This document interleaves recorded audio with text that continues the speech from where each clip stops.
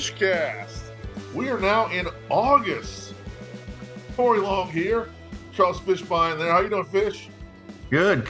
I like our guest today. We're gonna have to start a GoFundMe page since his daughter's getting married soon, and he's gonna have to sell a lot of subscriptions today. Yeesh, yeah. I mean, I forget how much Dad paid for my sister's wedding, but he took that one to the grave with him. I tell you that much, because it was a lot. It was definitely the cost of a down payment on a really nice house. So, but yes, of course we got old friend of the podcast, Lee Sterling, in here, as we always like to bring him in before the season starts and talk a little bit of the numbers game, check out some win totals, get his opinion on what teams might overperform, what teams might underperform. Some of you might call it gambling, but we live in Florida. We're not allowed to do that in this state. We're allowed to do everything else in this state but talk about gamble. So we'll just talk about it as a numbers game. And we're always love to have you on, Lee Sterling. How you doing, Lee? I'm good. Like I said, a blessing and a curse. Excited my daughter's getting married. Not too happy they're going to visit the Lowe's Hotel to see if that could be one of the venues for the wedding. So I don't think I'm gonna get off easy here. So listen, 2 exits past the Lowe's Hotel is a Comfort Inn. They got a really nice ballroom. No, come on. Hey, Comfort Inn's come on, we can go higher than that. I suggested La Quinta. I'm sure they got a ballroom. I mean, Fairfield is really, really right. Nice. Fairfield is a nice hotel. Right. Like, we want, as long as the hotel doesn't have doors that open up to the outside, I think it's in play. Right. Interior doors is what we want. Right. Lee, so first of all, Lee, how'd you do last season? How was college? How did college football treat you last season? It was good. Was it the greatest season of all time? No, because I didn't finish off strong. I think I lost like 10 of the last 16 games, and the last, thing you leave a client with is always not the best. But I think we won like 8 or 9 weeks to start the season. So still a very successful week. But whenever you're in my business, and Fish has seen this, I played a couple recordings for people when they're upset and they lose. There's one time a guy, never forget this. It was Western Kentucky was playing FIU, and I think Western Kentucky was up 49-7. The second drive of the third quarter, and took all their starters out. And then by 10 minutes to go in the game, they had the entire third string in. And of course they fumbled. FIU scores. We're laying 29.5 points, won by 28. It was a big play for me. And I got this message from a client that distraught that he bet his whole bankroll on the game. Of course, when they lose, they bet everything. When they win, they give you no credit. But said that Joey wasn't going to be able to play t-ball anymore, and he only had a loaf of bread and bologna in the fridge for Joey for the next couple of weeks. So I felt bad, but we won. We probably hit 55.5, 56%, and that's a great year. I think I've had going to my 30th year. I've had 1 year where I hit 60% and everything went right. Anyone telling you they hit 70, 75%, it's just a lie. Well, they're not playing the volume, obviously, for the most. I mean, if you're playing 4 bets a year, you hit 3 of them. That happens. But no, but I mean, everyone, when they're doing it on their own, everyone's an expert. Yeah. Whenever I get someone who calls me and they tell me how great they're doing, I'm like, well, why are you calling me? You don't need me then. So, but what I will give them, Corey, is you're going to get my best shot. I'm a former college quarterback, played at Southwest Texas State, now Texas State, and I spend all summer. I mean, I start, and actually, as soon as the spring games are over, I've watched almost every single. I think I've watched 109 out of 133 spring games of college teams. Oh my God! Yeah. Now I think I've watched. What's great now more than 9 spring games is like just torture to me. Well, what's great now, you can watch in about 22, 23 minutes. So go to YouTube and you can watch. And there's sometimes I can go through 3, 4 spring games and not see much. And then there's a couple. What you're looking for is I want to watch more than anything new head coaches, new offensive coordinators, new quarterbacks. You get two of the three or all three and see how they're working together. That's a plus. Or you see a backup quarterback that's better than expected or not going to be very good. And let's say the starter gets hurt and, this quarterback's not going to be able to get the job done and might be from a program like a Texas. And they're, let's say, playing BYU and the line is close to pick them.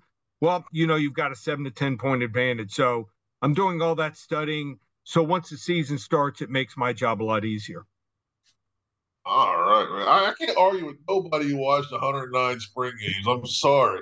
Like Fish, Fish covers Fish does the high school thing for a living. I don't think he watched 109 high school spring games this year. Well, college is a little bit better than high school, so Larry's watched 109 spring games. He watches 10 minutes and then he leaves to the one down the street. He watches 5 minutes. He does like 100 minutes and he's watched like 42 teams. So I think he watched. Did he? I think he said he went to 240 or 255 high schools this year. Yeah, so that sounds about right. Yeah. The only problem is if any of these kids have a beautiful mother, all of a sudden his being honest about how good a kid is thrown out the window. Yeah, if the mom's good looking, that kid goes from like a 1-star to a 5-star real quickly. The mom's looking. I can hear Larry. That kid can play in Alabama. Don't let his 5'6" height fool you. Yeah, I get it, Larry. I get it, Larry. All right, so you know what? We're gonna get rolling into win totals. You're down there in the apex of South Florida. We got Miami, the Miami Hurricanes, 7.5. I like them. I think on I think I said I was doing some stuff on my blog. I said I project them to go. I was kind of breaking down the A&M game, and I said I think they can go 8-4 this year. I really like. I think they can finish. I think they can, especially the second half of the season. I think they can do very well with their schedule. But 7.5 is the number. Do you like it? Do you not like it? What do you think? I think you have a good observation, Corey. I think they're headed in the right direction here. Texas A&M, like you said, that's the key game. They win that game. They got Miami of Ohio beforehand, Bethune-Cookman after, at Temple, Georgia Tech. They're probably sitting at 5-0. They upset A&M. Now they're a 7.5-point underdog. But if you remember that game against A&M, they were running the football. I mean, I think they had something like 175 rushing yards in that game. Should have won the game. Horrific in the red zone. They just had the wrong offensive coordinator for the team. I mean, came with good pedigree, did a good job with Michigan the year before. But I think the change in offensive coordinators, getting rid of a lot of the dead wood, a lot of the kids that weren't buying in, also recruiting probably the best offensive line coming out of high school that Miami's ever recruited. That's going to pay dividends. They just didn't have the right offensive line. Can't run a power spread with guys that are finesse, and then your quarterback got hurt midseason. So that's the key game, A&M. If they can pull the upset there, look out. Are they going to win 10 out of 12 games? No, but I can see them winning 8 or 9 games, and who knows? They win that game heading into North Carolina and Clemson. There's going to be a lot that I like. I also like their special teams. They were number 10 in the country. I think they have one of the best kickers. If their punter does a decent job, look out. So just need to find a feature running back, and I think they've got some kids that are going to be really special. I'm really high on the running back that they got, Mark Fletcher. Saw him play in the state championship game against Central. And what I liked was a lot of guys that send out film and, they get these high rankings. Well, what Fletcher did in that game, he got better as the game progressed. And if not for a fumble by a receiver, I think they win the game. And he also catches the ball well out of the backfield. They just need to find a feature back and keep TVD healthy here. I'm going over 7.5 in the Miami Hurricanes. Yeah. What I look at, Lee, and with this number is, one, I think they have pretty much 6 guaranteed wins. Now, do you think they could go 2-4 in the other 6 games? And I do think they could get those 2 wins in there. I know they have some tough games in there, but I do believe this team's good enough. I agree with you. I saw the two freshman offensive linemen down at UM, and those aren't normal looking freshmen. I think both of them have the potential to play on Sundays, be first round picks. I agree with you. Fletcher is a difference maker at running back. You know, Mario likes to run the football. You remember when they played Ohio State. What did Oregon and Mario do? They ran the football and they beat Ohio State at Ohio State because they were very physical up front. He's building a very similar team. I just think fans need to be a little patient because he's taking a team that was very soft at a lot of positions. He's putting that physical style in on both sides of the ball. And I agree with you. I think this is a team that is going to meet the number and go over it and have a better season than last year. I think with the way that the team is set up, and Lee made a great point about their offensive line and just new coordinator, just a new philosophy. Last year, they were very reliant on Tyler Van Dyke, and when he got hurt, everything seemed to shut down. And I'm sure, Lee, you always got to think that worst case scenario is that your starting quarterback goes. That's always usually the worst case scenario. This sort of team, no team can necessarily survive a starter going down, but the way that if they can run the ball as well as I think they can with the line that they have and with the style of football they're going to play, they can maybe survive a quarterback going down for 1 or 2 weeks. Whereas, like, they just couldn't survive it at all last year. It was horrific. Quarterback play was terrible. Then they couldn't run. And then also Xavier Restrepo was out. Don't forget about him. Yeah. He went out before the Texas A&M. I think he was out 6-7 weeks. And even when he came back, he was not the same. So having your number one weapon, and did a good job in the transfer portal. Matt Lee, don't discount him, the offensive lineman from Central Florida. Cohen, the offensive lineman from Alabama. This looks like an SEC offensive line. And I don't think you could make that kind of statement going back at least 20 years. Yep, I agree with you. The Florida Gators. Now, I'm of the belief that they're going to be playing. They're going to be at the Swamp playing FSU. What will be this week 13 with a chance to get to a bowl. They're going to be 5-6 in that game. Their schedule is absolutely brutal. It's just even their easy non-conference games. It's like, boy, if they're banged up, they might have trouble in those games. So. You've got the SEC schedule, one of the toughest in the conference.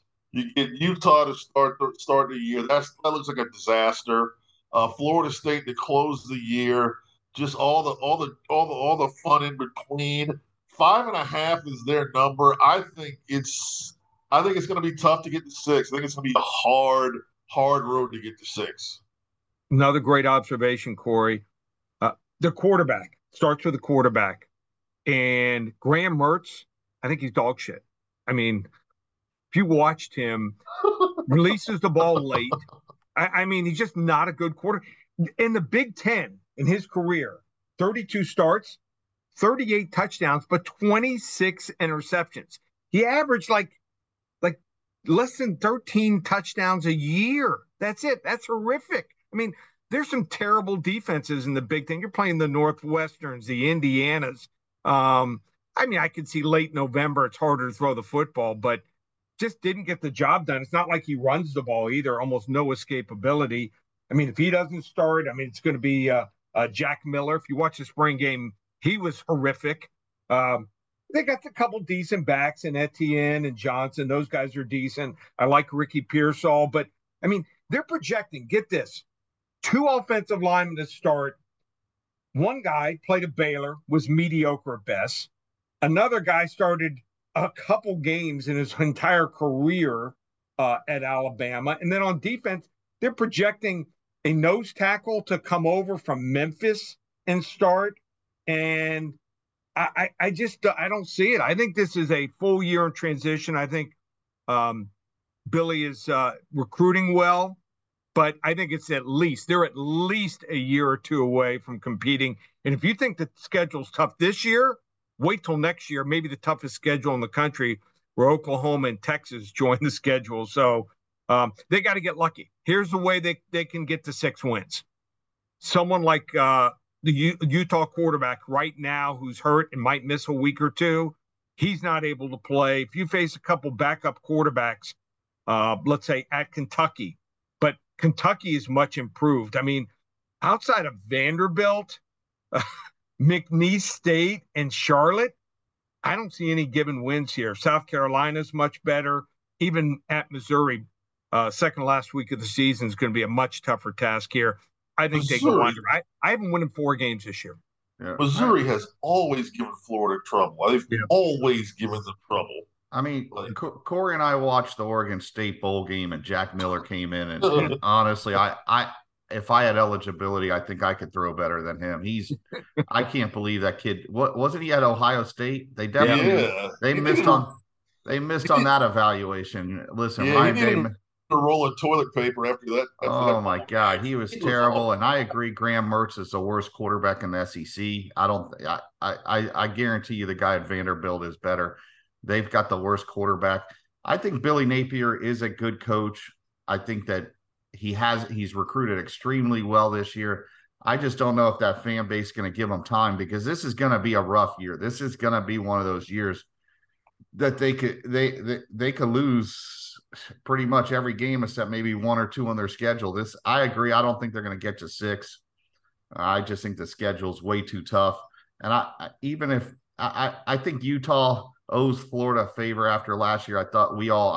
I definitely picked Utah to win the game. I can't remember who you picked, Lee, but I definitely think that Utah was a better team last year. They get them at home. I just think traveling, you know how it is for East Coast teams to travel west. They usually don't do well. It's going to be in 2 time zones are different. The elevation of playing at a higher elevation. I just think Utah is going to freaking take it to them, and it's going to start off rough. And I don't see it getting much better as the season progresses. Yeah, I mean, this is all foreign to Florida football. Playing an elevation, playing a West Coast game to start. Like, this is all. I mean, there's nobody in that program that knows anything about that. Corey, it happened just like 1978. Corey, they were trying to get a 2025 quarterback to move into the 2023 class this year, so they could get. That's how bad their quarterback situation is they wanted a junior quarterback to enroll this fall in hopes that he would play this year. I mean, like, you can't be that bad and expect a kid that's not even a senior in high school to come in and start. That's a bad situation, and I just don't think they can overcome it. Well, I know that their quarterback situation, I know they thought they had a Tulane kid transferred, and he decided to stay loyal to Willie Fritz after they won the bowl game against USC, and that kind of I still don't understand his thought process I know Florida's got some NIL money somewhere under someone's couch. There's no way I'm leaving with just Graham Mertz. There was enough movement out there to where they could have had themselves a more serviceable player for the. This is the SEC. You got to be able to move a little bit. And remember, Corey. Remember, they were recruiting. Miami first had. Remember the kid Jaden Rashada looked like he'd come to Miami. Yeah. Then he switches and it says he's going to Florida, and that whole NIL package fell apart. Yeah. Then he ends up at Arizona State. So it all starts at quarterback. I mean, it's going to take some time, but they're going to have to be patient, just like Florida State did. I would have given Rashada. I would have given Rashada an open checkbook, man. Honestly, I would have said, "Listen, man, sign this. It's already signed. Just put the number down you need, and we'll cover it." Yeah, I think he's got 3 years. This is year 2. Hey, before we discuss the next team, Florida State, let's just look at the situation they were in. The first year they were 3-6, and then they were 5-7. Mike Norvell would have had a bad year last year. He would have been done. Yeah. Now, and going to Florida State, that's a good segue. We can jump in. 9.5 win total this year. Last year they had, if I'm not mistaken, they ran through a stretch where they played 5 backup quarterbacks in a row, which I don't know if it necessarily boosted them. I think they might have won most of those games regardless, but it made them look like world beaters for about a 5-week period there where no one could score on them because there was no quarterback they played that was worth a shit. So this year, I can see them winning their final 8 games regardless of what happens with those Clemson and LSU games. It doesn't look like there's anything back there. that can affect them. Maybe a Pitt situation, maybe maybe one of those teams, maybe Miami later this season to catch them on a bad week. But outside of an injury to Jordan Travis, is there any way this team doesn't hit the 10-win mark? I think it's a little high. I think it should be at 9 flat. At 9.5, I think the public is going to bet Florida State. Remember, they won 4 games by a touchdown or less. Had every break go their way. I think they're the same team. But, Okay. In the course of a year, they get really almost had every single break go their way. And when that happens, the next year, those balls that, bounce one way into the hands of your defenders and you get a turnover, you make a play at the end of the game, a lot of times it just turns around here. So they're going to have to play extremely well at home. I think they got to win that first game at LSU. And LSU's a different team last year. That game, they won 24-23. I did think they were the better team, but the difference from last year to this year, LSU is going to be stoked. They'll be much stronger. So they win that game. Yeah, they probably go over. I have them winning 9 games. So I have them going 9-3. Very slight lean to the under, but Jordan Travis is good. Do I think he's much of an NFL prospect? Probably not. More of a runner, not a great thrower. Doesn't have great size, only 6'1". I mean, they're good. They're solid across the, offensive and defensive fronts. Got some really good transfers. Got a kid, Roddick, offensive lineman, who started 3 straight years in Colorado. Another kid, believe it or not, who started all 4 years at UTEP. He'll step in. He was one of the best offensive linemen in that conference. They finally got a tight end here in Bell. Kid started 11 games last year at South Carolina, had over 750 yards, and also a couple difference makers on defense. Got a kid from the Mid-American Conference got rated. Any good player on a team like Ohio or Western Michigan in this case, they've gone to a better team. So they got a couple real good kids in the holes they had at defensive tackle, kid from Western Michigan that started, and also a kid from Virginia, cornerback, that's going to be able to come right in Ventrell Semprus and start. So I think they win 9. They're a solid team. Only the breaks may not go their way. Yeah, I agree with you on that. Is that I call them the 50-50 games. Every 50-50 game last year, they won. All those bounces did go their way. It's very hard to do that 2 years in a row. I think they're a very good team. I don't think they got better. I think they're slightly better, if anything. But I don't know if this, Florida State fans are expecting national championships, winning the ACC, playing in the playoffs this year. And Jordan Travis is the Heisman Trophy winner. I think they're a very good team. That number's right there that I wouldn't take it. I personally, if I was doing it for recreational purposes, I think the number that half a game is a hook of what Vegas is trying to trap people that think that this team's going to be a playoff team this year. They have to win one of those first 2 in September, the Clemson or the LSU game. Yep. If to get to that 10, if they lose both, then you're basically you're having to run the table the rest of the way. So you have to win one of those first 2, and then you have to hope that listen. Last year they lost to NC State, and one of those games is possibly in there, and then you look at the Louisville game. They should have lost that game. The backup came in. I do think this is a very good Florida State team. It's just that expectations, can they be met? And I'm not sure if they can. They are right at that. Vegas has that number right where it should be, and they're begging you to take that 9.5. So one other thing, also, when you're the hunter, it's a little bit different. Now they're going to be hunted, and coaches will spend more time off season preparing for Florida State. Whereas I think they went into the year and people thought, at 5-7, they were probably a 6-6 team. And like I said, every break went their way. They caught teams with backup quarterbacks. I don't think we've ever seen that before. 5 teams playing backup quarterbacks in a row against a team. Yeah, I remember every week I'm like, Fish, they're playing another backup quarterback. But you know what? That's what happens in college football. A guy goes down, and most teams now don't have a backup to the starter. It's just the way it is with all these transfers and everything. So I don't think you could blame Florida State for that. They took care of what they had to. They did finish the year very strong. I mean, they were blowing teams out outside the Oklahoma game, which those bowl games could go either way. Florida State was favored by a lot and did cover, but I think Florida State did what they had to. This team's they got better at the wide receiver position. The O-line's a lot better. But defensively, I think we still have some question marks of how good this team could be on defense. They're going to give up a lot of points. Like I said, would it shock me for them to get 10 wins and then get 11 in a bowl game? No, I think they're a very good football team. But we've talked about this, and I think Lee will agree with this.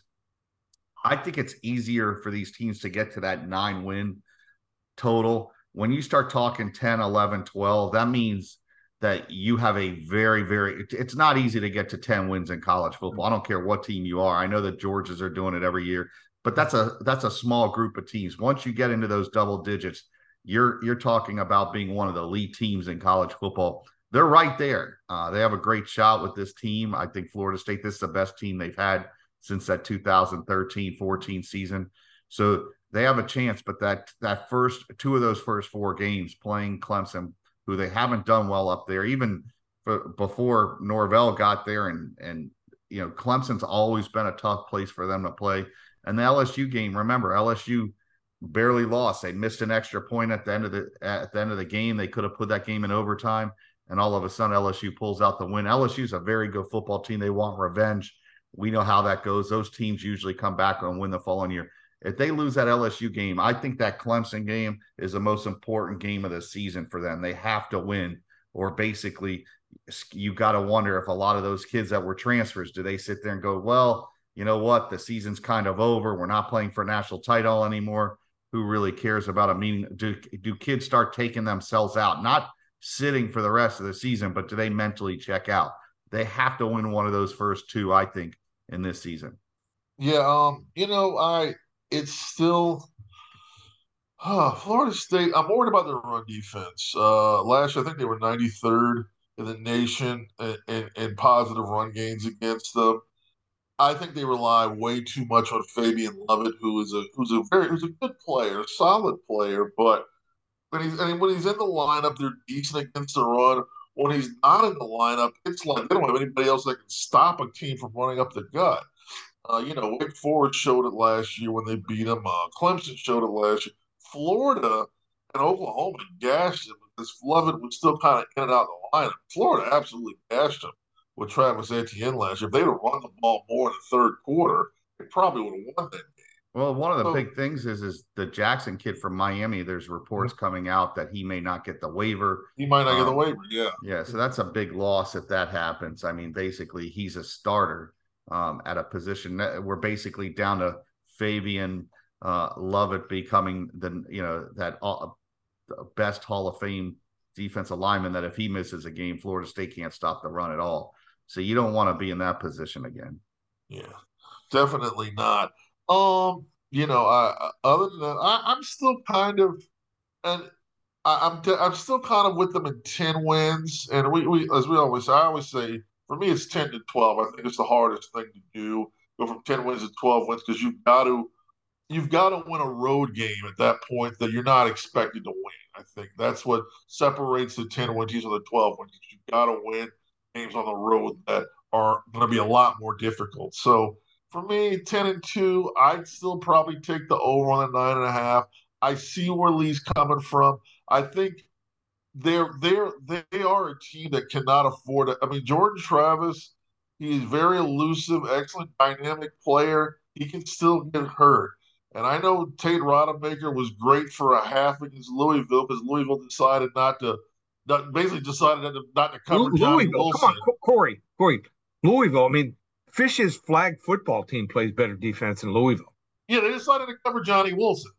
They single covered Johnny Wilson with a 5'8" cornerback, which made no sense to me. Over and over again. It wasn't like just one time. Yeah, whole game. So, yeah, but I think Louisville's a lot better coach this year, too. But they don't play them, of course. But, I think Jeff Brom wouldn't have that happen. Now, quickly jumping in. No, I'm going to go quickly on UCF. 6.5. I was in the 5-7 range all spring. I think reading a bunch of magazines that seem to be a little bit more bullish on the Knights than I am. Yeah. I kind of got sold on them maybe winning 7. I say the Boise State game, if they can win that game on the road, I think they can definitely get the 6. 6.5 seems a little high. The quarterback's going to get hurt.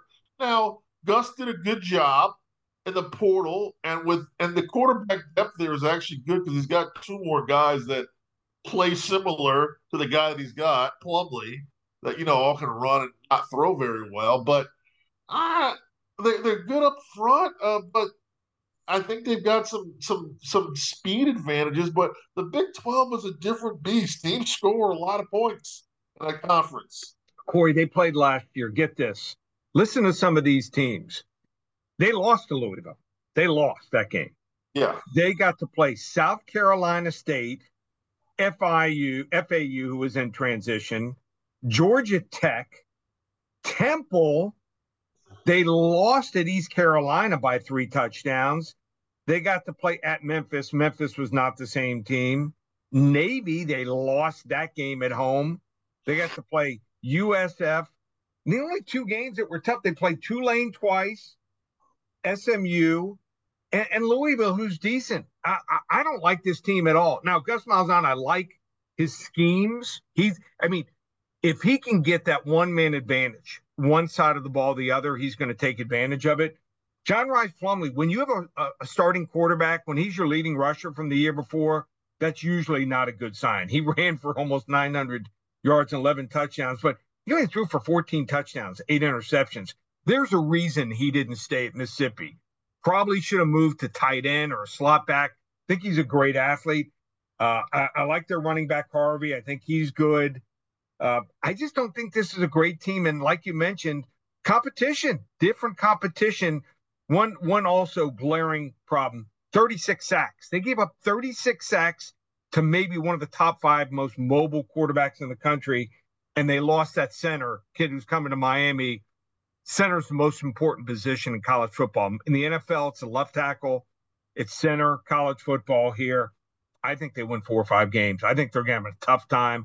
I think they're going to get bitch slapped at Kansas State. I think they're going to lose at Boise State. I think they're going to lose at Kansas and probably get destroyed at Texas Tech to end the year. Very overrated team. Gus Malzahn wins 4 or 5 games this year under the win total there.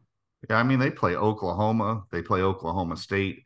Yeah. Corey, the reason, and we talked about this. I expected to win those games. No, but the reason I didn't like UCF this year is, one, when you're a team like UCF that relies on your speed to win games, you could win in a bowl game against an Oklahoma or an Oklahoma State where it's a 1-game playoff, basically, and you have nothing to lose. Your team's healthy. They are playing teams in the Big 12 that are just more bigger. They're more physical. They're just as fast. I just think UCF's going to get beat up this year. And by the end of the season, they're going to be a beat up team that has lost their confidence in a transition to a conference that doesn't fit their skill set over a 12-game season. Like I said, in a 1-game playoff, they're fine. But you're talking about Kansas State. They're a very physical team. That's on the road. Then they go and play Baylor. Then they play Kansas, who's going to score a lot. And then they got Oklahoma. Like, where's this team's mindset going to be after those 4 games? They're going to lose probably 4 in a row against those teams. And Boise State, I don't see them winning that game. I don't see a lot of guaranteed wins on their schedule. I agree with Lee. I just don't see this team, getting to where they need to. Listen, when they hired Gus, I thought this is a team that would win 10 to 12 games pretty much every year in the conference they were in. I do think he's a very good coach. I think he has good coaches on his staff, but this is they do not have the personnel to survive the Big 12 schedule this year. I just think you're asking a quarterback that can't throw. They're going to be in a lot of 40 and 50 plus point games where they got to outscore these teams. And I don't think they're going to hang with them. I think they're going to get worn out and they're going to be lucky to get to 6 wins. I agree. I think it's a 4 to 5 win team. Okay, the 6.5 win total does seem a little high. Even I was like, they have to beat Boise I think if they beat Boise, they've got a really good shot at getting to the bowl. They may not beat Kent State, dude. All right. They're going to beat Kent State. Stop. They're not that bad. We'll give them Kent State. Team. We'll give them Kent State and Villanova. Every other game can be tough. They're not a bad team. The thing is, in the Big 12, those games get so crazy. There's so many. You can play a good game offensively and still lose, 49 to 48. I mean, Oklahoma lost some crazy close games last year. They weren't as bad as their record would indicate. They just did not win any of those super tight, high-scoring affairs. Like UCF's not meant or built to score in the 50s. I mean, and these teams could put up 50 in a game. 45 to 50 is not a shocker. I mean, Kansas scores a lot of points. Yes, they do. That they do. And I mean, I'm a big fan of Kansas State. Chris Kleeman, probably one of my favorite coaches in the league. I get it. I mean, Kansas scored 57 on Texas last year. That's a lot of Texas. Yeah. Texas will give up. Texas thinks at that point, you don't know which week. Actually, Texas decides to quit. All right, come on. Actually, was that last year? I don't know. They scored a lot of points last year. I think that was the year before the overtime game. Right. Okay, overtime with the fifth-string tight end, the walk-on. Well, I'm just saying, Kansas Kansas could put up points. It's not like this team is just they have no problem throttle. Their bowl game last year, they were down by 4 touchdowns, I think, at one point, and they scored and almost won the game. They can score, so these teams are going to put up points. And I just don't know if UCF can. UCF is going to struggle to put up 40 points on teams. I just think so. Yeah, that's the thing. A 21-point lead in the Big 12 is not a safe lead at any point. That's a scary part. You don't take players out until you're up 40 points. Yeah, definitely not in that league at all. Right. All right. So we'll kind of run through these last. We're going to run through the last two a little quicker. Yeah. We had Alex Golesh, USF head coach, on the Fishcast last week. Thank you once again, Coach, for stopping by. Their number is 4.5. I'd love for USF to get to 5 this year. I think the schedule is a lot easier because the American, you got 3 very good teams in the American in the Big 12. Now they were replaced with like rice and potatoes and collard greens. So I think they should be a lot better this year just because the schedule is going to be more friendly to what they do. Are they a good team? No, but I think they can win some shootouts. The key is need to survive Alabama. If they fall behind by 3-4 touchdowns, he should play the backups. Yeah. If Bohannon has a good year, and he was hurt a lot last year, he only started about 7 of the 12 games. So if he can start 10 or 12 games, I can see him doing it. A lot of high transfers they brought in on offense. A couple kids from junior college, Tennessee, who played. Virginia Tech on the offensive line. Even a Naquan Wright as a running back will add some nice depth and be able to play a lot. So I could see him winning 5 games here. Can't get any worse than last year when they went 1-11. Yeah. Corey, I'm a fan of Golesh even before he was on our show.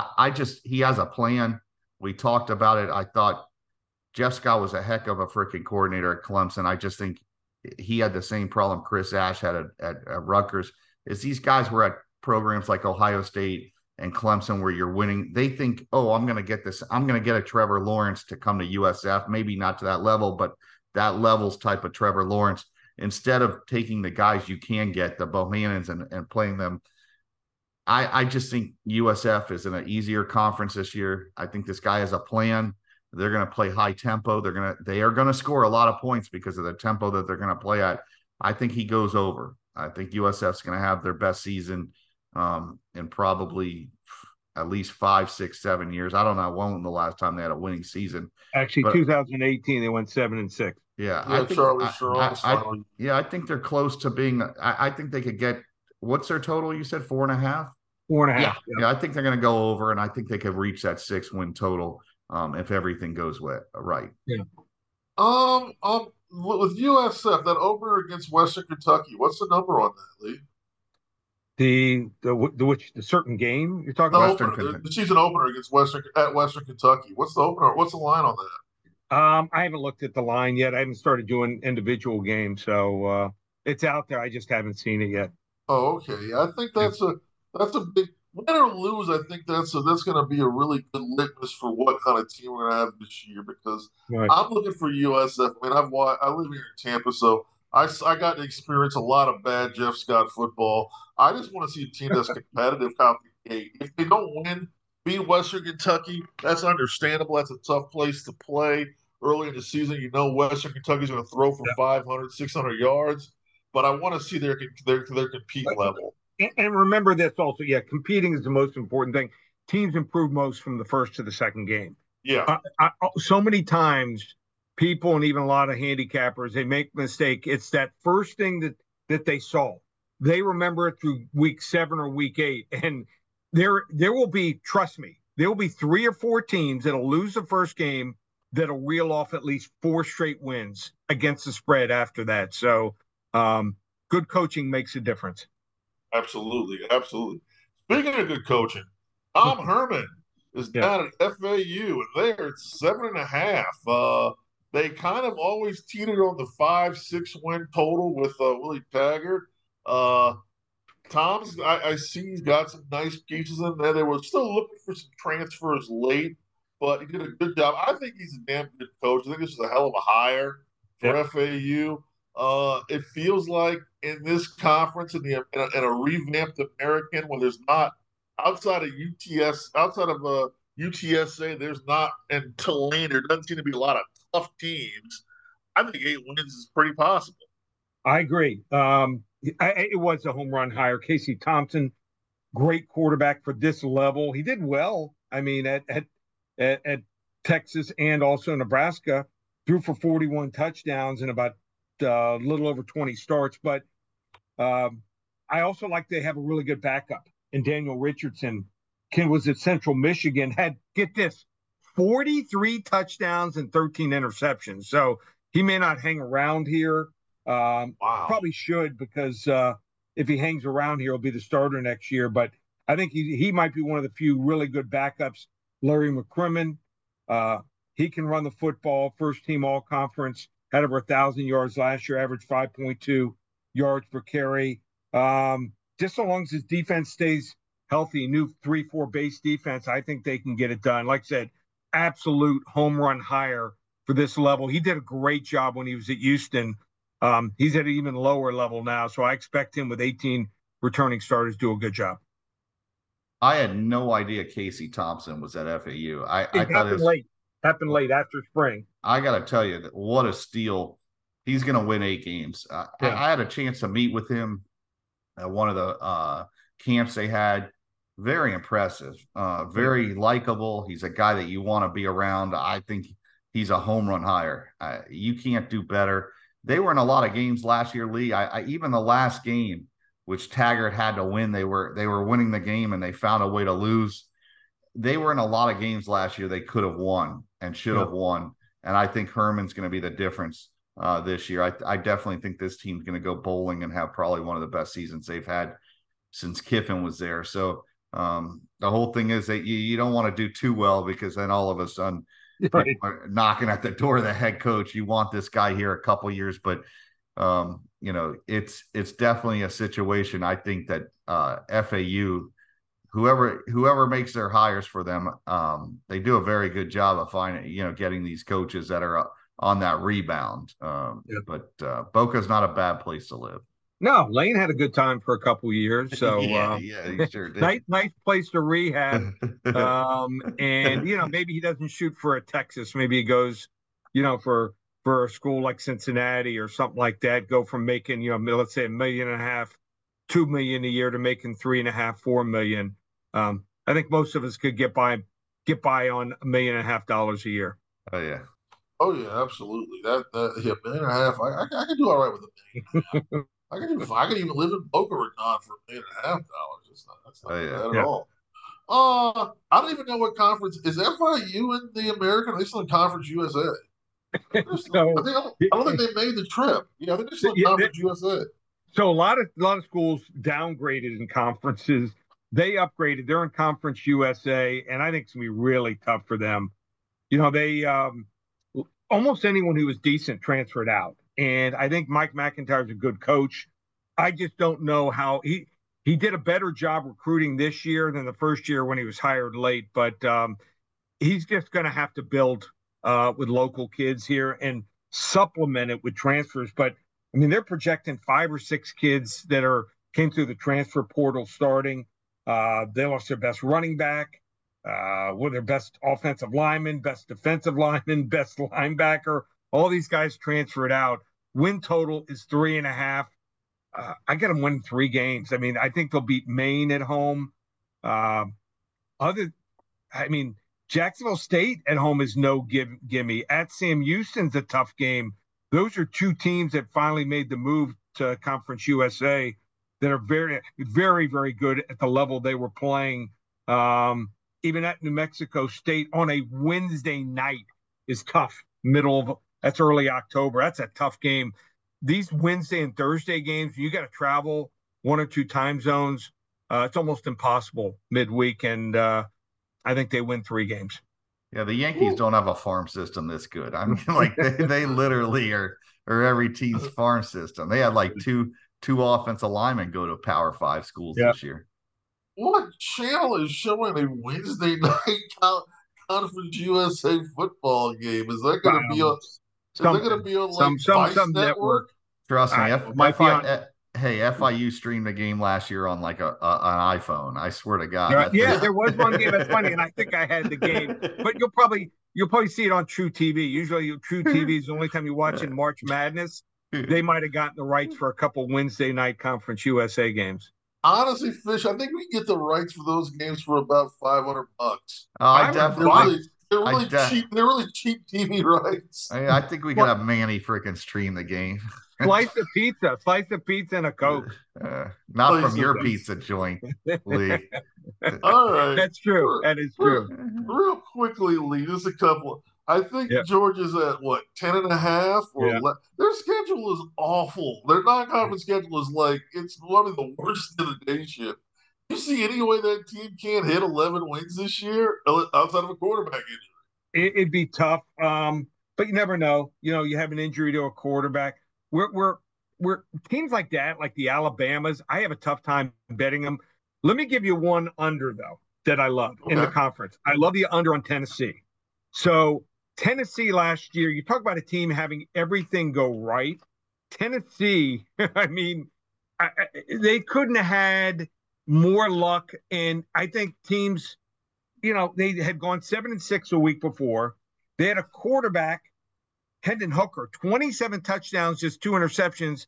I thought he was going to win the Heisman if he doesn't get hurt. He was that good and had a receiver, maybe the best receiver in college football last year, Jalen Hyatt. Turned out they would line guys up 25 yards off the line of scrimmage to cover him. It wasn't enough. And he's going to end up being a great pro receiver. So maybe the best college quarterback last year, maybe the best wide receiver. They beat Alabama in maybe the best college football game of the year. I know it starts off easy, Virginia, and then Austin Peay. But, I could see him, having a tough time with South Carolina. A&M will be improved. At Kentucky, looks tough here. I just see them at 9.5 wins here. I'm going to go under 9.5 for Tennessee. Everything goes right. They win 9 or 10, but I could see them winning 7 or 8 games this year. Hey, Lee, where can interested parties catch you? Do you have some social media presence out here? Do you like to keep it down low? Yeah, I do, actually. So Paramount Sports is the website, ParamountSports.com. Twitter at Paramount Sports. Do Instagram also, Paramount Sports, and be our 30th year in the business. So excellent. You can check us out. We do everything. We do football, UFC. Believe it or not, had an 8-0 card last week. Doesn't happen often. We had lost the week before, a couple tough decisions, but went 8-0. Anyone wants to get a UFC? I would have lost. I love Dustin Poirier too much to bet against him, so I would have lost. Well, but and I hit on that fight, though. That was the toughest fight. That was the toughest decision for us, and we liked Gaethje. The reason was just thought him coming back after a loss. 2 good fighters. One was coming off the loss, had a lot, to if Justin Gaethje loses that fight, I wouldn't say his career's over, but he just had a great game plan and felt that he was going to be ready for that fight. And Poirier may be a little, I wouldn't say high on the hog, but it just maybe a little distracted. It's tough after you won a fight against another great fighter to get as high again as he would have gotten to win that one. So that was we only had, I think, one decision. So we do UFC, we do baseball, basketball, and also, believe it or not, hockey. I've got a guy. How about this name? So my daughter's fiance now, he was in law school. You'll love this story. He says to me one day, he comes over to watch some games on a Sunday. He says, Lee, do you do baseball and hockey? I said, well, I used to do baseball. Stopped. It was only about 10% of my business. Really wanted to watch, college spring games and just get recharged over the summer. He's like, I got this guy in my law school class. He goes, doesn't pay attention, and all he does is he's handicapping baseball and hockey. He goes, he's a savant.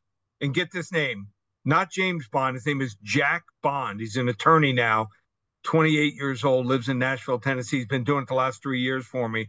So he's had a winning season in baseball and hockey 3 years in a row. So we do it all. Anyone wants to get involved, check us out at the website. Even have like a preseason football special or the entire season in football. Just one place, ParamountSports.com. Excellent. I was going to say, I did hit the boxing match last week. I had Crawford under 10.5 rounds, and that hurt me because I love Errol Spence, but Terrence Crawford is a different human being, man.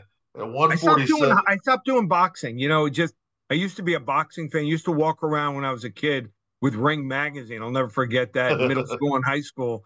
But after you watch UFC up close and personal, it's tough to watch a boxing match and really get that into. I know that was a big match, but except for the few big boxing matches, I like the fact that a guy can be losing the whole fight and, he gets a submission. They're still in it. So just think it's more interesting, maybe a little bit better athletes. Man, I still hurt watching Kamaru Usman go down to that head kick. It just changed his career. He was winning the whole fight. Just winning the whole fight. Yeah. Final 50 seconds, he gets popped with a head kick. Right. Yeah. So, well, Lee, I appreciate you coming on, man. It was good to have you. Yeah, absolutely. Love that. Let's see if we can bring you on midway through the season, see how things change. We'll see how things adjust. Until then, wishing you a great season, my friend. Congratulations on gaining a son, keeping a daughter, losing a lot of money. So as long as he takes care of my daughter, I love her a lot. She's the family or a little more family oriented. My younger one that lives in New York City, but sometimes she can be a little difficult. So as long as he can deal with it, Lee needs a 60% season. I'm all for it. You need a 60% plus season this year. So then people keep doubling up on their subscriptions. That's right.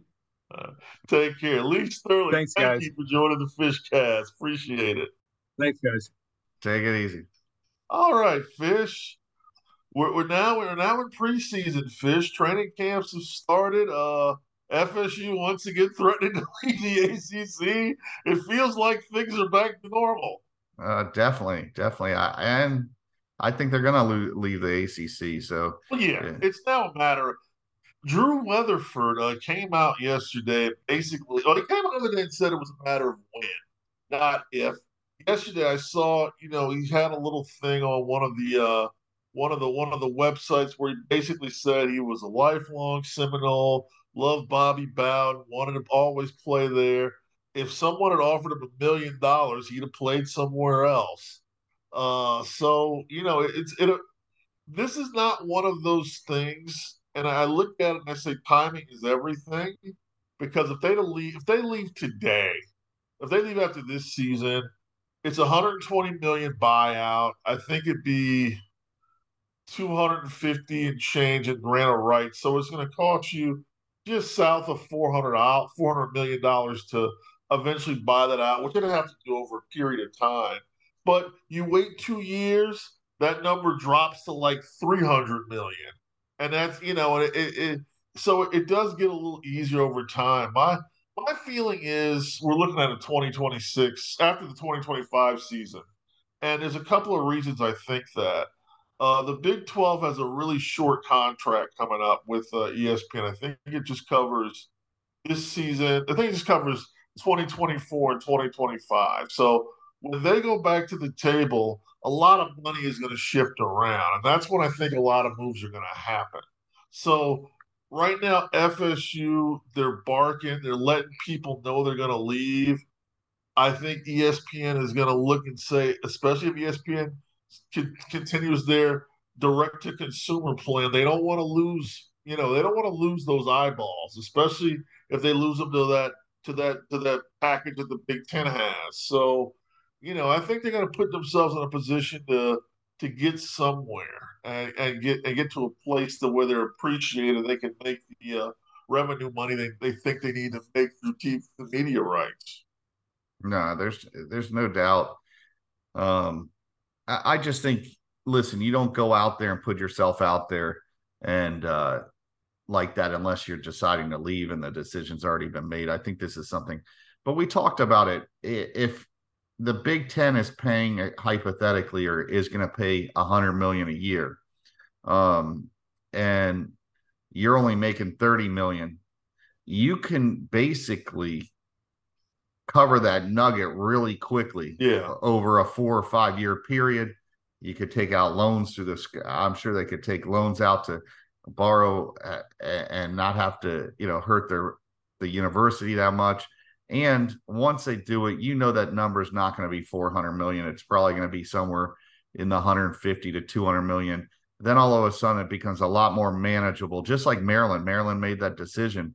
And these schools that listen, when you're getting paid $100 million a year, $400 million doesn't seem like a whole lot when you think you could do it. If you spread it over 10 years, you could basically borrow against that, and your program's in a lot better shape. You'll have access to a lot more resources bringing in $100 million a year than you do 50 million, or 40 million. Yeah, absolutely. It's seeing all this stuff go down. Some of it's okay. I mean, Colorado moving to the Big 12, I'm fine with. Arizona moving to the Big 12, I'm fine with. I hate to see what's happened to the Pac 8, Pac 10, Pac whatever they are now. But that's poor leadership, unfortunately, on there, and they just really have had the wrong guys in positions to make decisions. And it's unfortunate with what's happened in college football. So much of college football's charm is based on the territorial nature of it, of you kind of, loving your team, loving your region, your area's got the best football, best basketball, best whatever. Things are going to get a lot more jumbled now. But I always failed to understand why the Power Five did not operate as a single entity and do media rights together like what we did in the NFL, where basically they sell off packages and everybody gets a piece and everybody makes a ton of money. But college football is all based on guys having a measuring contest. So it was just hard. Unfortunately, there's so much the nature of college football is being selfish. It just is. It's not like the NFL where the owners where everybody wants to get rich. It's a selfish game, and it's gotten things to where it's just my fear is it's just going to be unwatchable. Like these media rights that everybody's getting. This is going to be the last time these rights hit these numbers. I just don't know if when these things come around 10 years from now, the game's going to be as appealing. Well, I don't think it's going to be like college basketball just because college basketball, the one and done deal, and that now you have the G League that's taken some of the top players. So it's watered down. College football is always going to have these players as long as the NFL holds this whole you can't leave till your third year. So the good players are still going to be in college football. There's a lot they got to fix. They took on a lot of responsibility the last couple of years. There really was no plan of how to handle this stuff. It's been basically the wild, wild west. I think it'll start to get regulated. You'll see it calm down. I think the portal. I think you're going to see the portal. Even you'll get a lot of players enter it, but I think you're going to see a lot of teams go, all right, listen, we can win this way, but you'll see a lot more coaches get fired going that route of not developing kids and not going after high school kids. That's just my belief. I just think it's not sustainable to recruit kids off all these teams, and a lot of them aren't even that good, and you end up just maintaining win year after year. So we'll see what happens.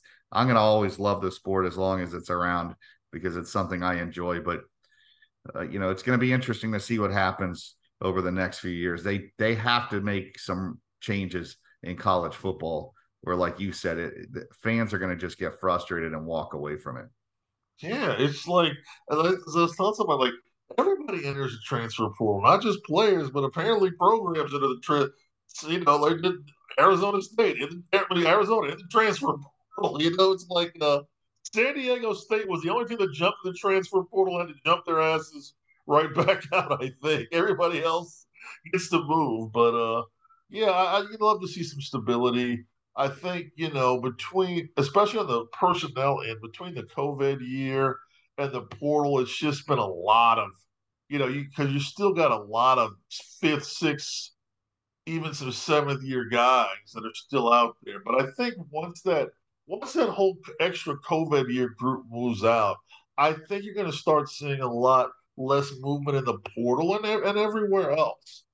I just believe that because a lot of the guys that transfer are older players. There's either they're super young or they're super old. It's just kind of there's no either just leaving after their freshman year or leaving after their sophomore year and trying to redshirt grad transfer somewhere else.